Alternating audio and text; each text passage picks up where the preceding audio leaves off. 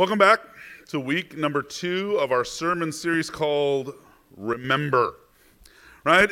We're looking at the things that God says we just absolutely cannot forget about who he is, about what he's done for us. And last week we started off by talking exactly who Jesus is, right?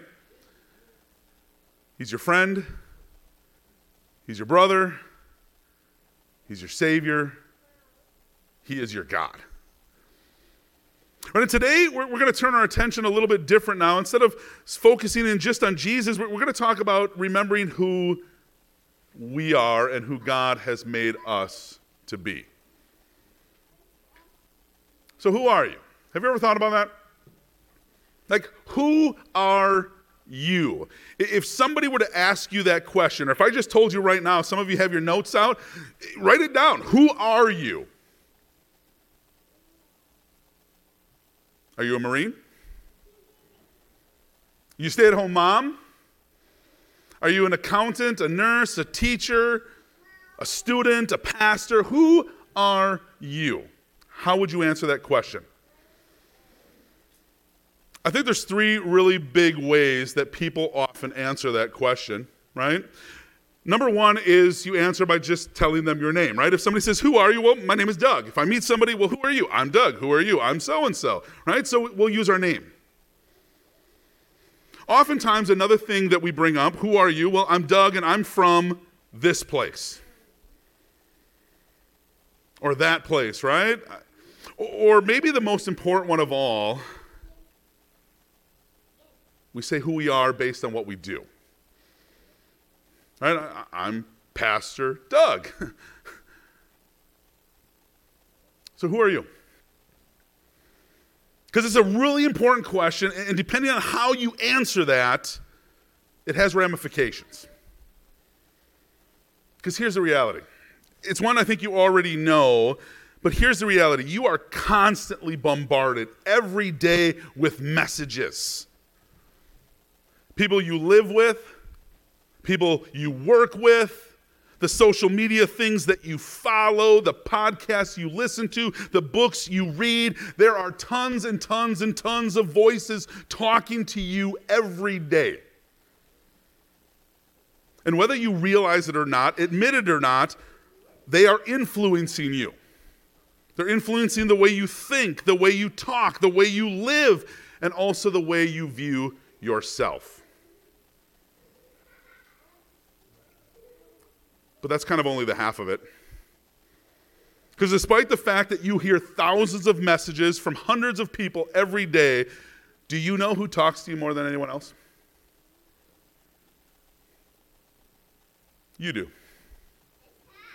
That voice in your head, that's what you're hearing more than anybody else could potentially talk to you. You are in dialogue with yourself constantly throughout every day of the week. And that voice will also shape what you think of life, how you view things, what you think of God and yourself, and everything in between. And it will shape how you act and live your life. Do you get that? Let me help you understand this. Right? If you are constantly in your mind like worried, well, what about this? And what if that? And maybe that, and that won't, right? You are going to be a mess. Constantly on edge, constantly worried about this and that and everything in between. Or, if in your inner dialogue you're constantly like, well, you know what they said to me? You know what she did? You know what they're doing? You're going to be angry. You're going to be bitter a lot, and I can't even begin to tell you how that will affect every single relationship you are in.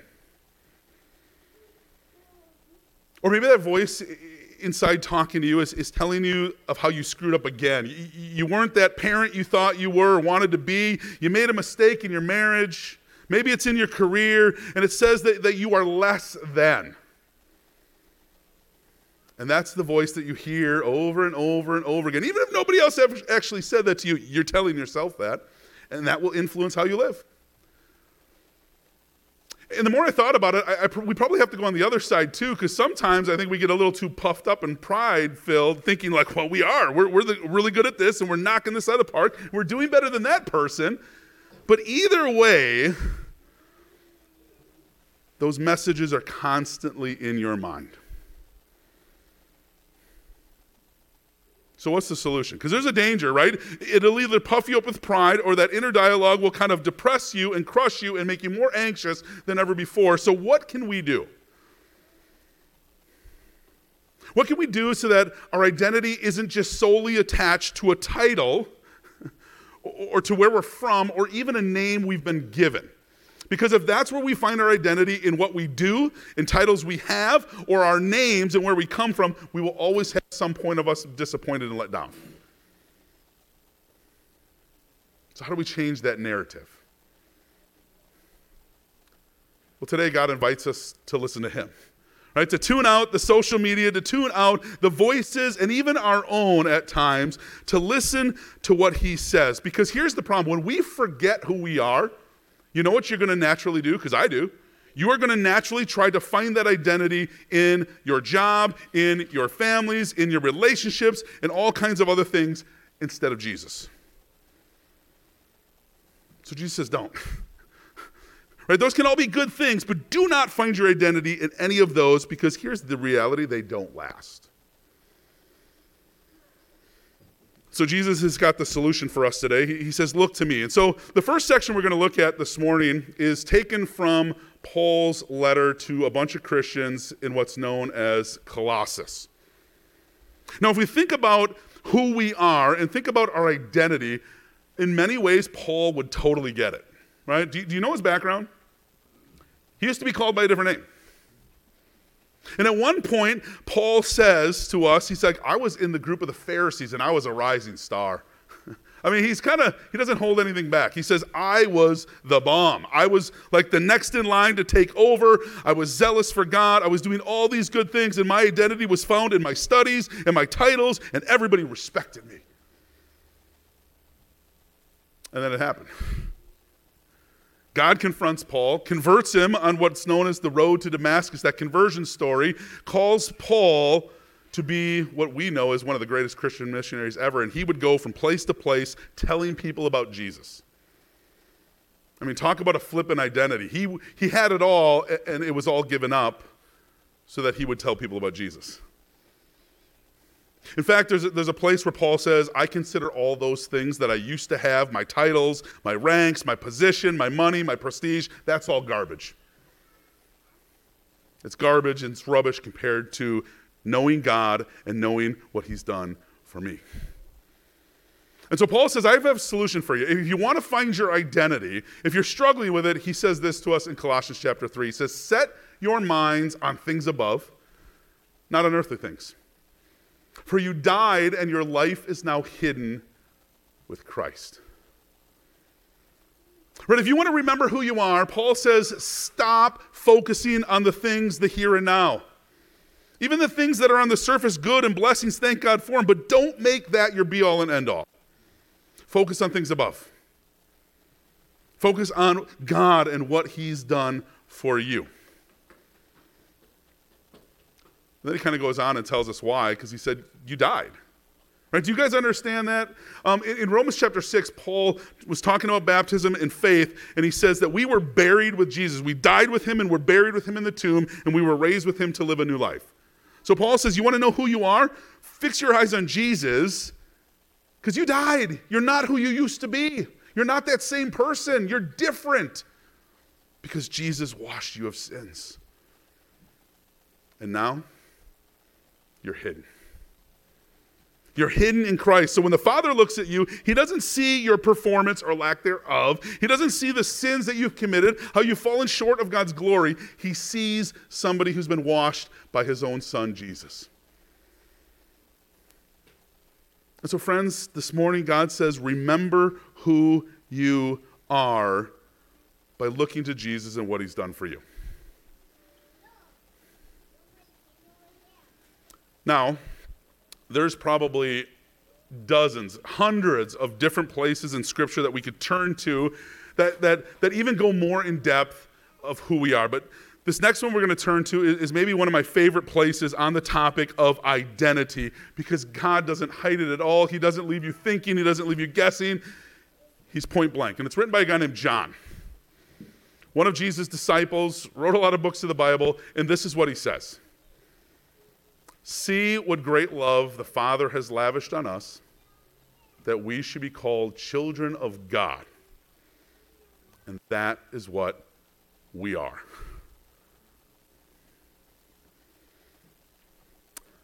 Maybe you've heard that verse before, maybe you haven't, but either way, just let that soak in for a minute. Do you get what God is telling you? And I don't mean one of those like, well, who am I? I'm a child of God. And that's easy to say when you're here on Sunday morning, but what about on Tuesday when you failed? Do you get what God is saying to you in these verses? He's saying no matter what you do or don't do, no matter what your title or rank or position is, no matter who you're married to, no matter where you're from, it doesn't matter. I think you're precious. It doesn't matter what the voices are saying. It doesn't matter what the voice in your own head is saying. Maybe you feel less than. Maybe you struggle, and God says, no. You are mine. You are my child. I love you. No ifs, ands, and buts about it. That's powerful. Because think about it. What God the Father calls you is the same thing he spoke about Jesus. If you were here last week, if you watched last week's message, maybe you remember this, right? It happened after his baptism. Jesus is coming out of the water, and this is what the Father says. He says, "This is my Son, whom I love. With him I am well pleased." No doubt about it, right? This is my boy. This is the Son that I love with every ounce of my being. He's my child. And I'm very well pleased with him. And you know why the Father's so pleased with his Son? Because here's the deal, right? As we think about our own relationships, maybe you think about your parent-child relationship, or with your spouse or coworkers or whoever. There's times where that individual, that relationship in your life, they don't please you. They hurt you, they let you down, and you do the same to them. But Jesus? Never.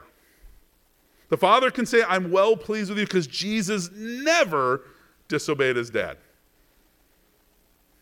Wouldn't that be awesome, parents, if your kids never disobeyed you? Jesus didn't, though. All right, Jesus always put his Father and his Father's agenda first.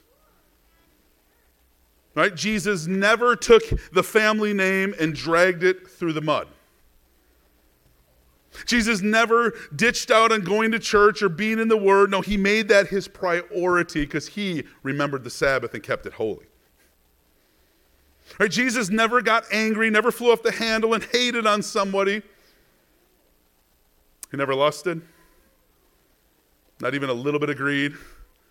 Never talked smack about anybody, never was jealous and envious about somebody else. He never did things for his own agenda and purpose. Right? Unlike us, Jesus was perfect. Unlike us, Jesus obeyed the will of the Father, and he did it all for you and me. And he wasn't just perfect. If you caught on what I was doing there, he didn't just go through all 10 commandments and checked every box. He was completely perfect all the way to a cross. For all the times that you and I have not been perfect, for all the times that we have found our identity in other things but what God has done and says about us, Jesus paid for that sin and all of them in full. Right, where we have failed, he succeeded. Where we have been less than, Jesus was everything we needed and more. And that's why what the Father calls the Son, he now calls you. Right? The same thing Father says to Son, you're my child, I love you, I'm well pleased with you. That's what God the Father says about you because of Jesus. And that's huge. Right? Jesus has changed your status from sinner to forgiven. From heir of eternal death to heir of eternal life, because he washed you, he saved you, he died for you and made you his own. And God says, I don't ever want you to forget that. And so if you're wondering who you are, look to Jesus. If you're wondering if you have value, if you're wondering where your worth can be found, look to the one who said you were so worth it that I'm even willing to bleed out and die so that we'll never be separated for eternity. Right? If you start to wonder and doubt, and on those days where maybe we've put our identity in all the wrong things and we're crushed because it's not working the way we wanted, Jesus says, come and listen to me. I love you. I died for you, right? Because here's the truth. It doesn't matter what you think of yourself. It doesn't matter what other people say. It doesn't matter because you are not the sum of your good stuff, and you're not the sum of the sins that you've been trying to run away from. You are a child of God. You are what the Father says you are. Because Jesus died and made you a child of the one true King. I know this is hard. At least it is for me. I constantly forget my identity. I think it's kind of ironic that writing a sermon on our identity found in Christ, I was worried about the message. Well, what if it's not just right? What if somebody doesn't like it? What if somebody says something? And actually, that was my wife who said, yeah, isn't it ironic? You're worried about your identity and what other people think and say about you. You know, it doesn't matter. It really doesn't. And so today, I want to leave you with something I think, I hope, and I pray will help you remember who you are. And it's something that a couple of years ago, 2-3 years ago, when I was kind of in a dark place, a confidant and a mentor said to me, I was struggling with who I was. I was putting too much in my identity as a pastor and as a husband and a dad, and I was failing miserably at all of them, or at least I thought. And he said, well, remember this. And it's something that we try to bring up in our family too. Something that we try to remember, try to live and share with each other, and share beyond our four walls. And this was it. He said this to me, and I still can remember his voice today. He said, live for an audience of one. You understand what that means? Live for an audience of one. You're not necessarily just simply here to live for somebody else or to live for yourself for that matter. There's only one audience that you can live for, and there's only one that matters. And that's your King. The one who rescued you, the one who saved you, the one who died for you. And that's why it doesn't matter what the voices say around you. Because sometimes they'll flatter and sometimes they'll cut you. It doesn't even matter what you think of yourself, because sometimes you might be too inflated of what you think of yourself, and other times you're going to beat yourself up. What matters is what God says about you. What matters is about who you are in Jesus Christ. Do you know it? Can you see it? Can you hear it? Do you believe it? Because he says this, see what great love the Father has lavished on you, that you should be called children of God, and that is what you are. No doubt about it. Because of Jesus, you are a child of the King. May you always remember that. Amen.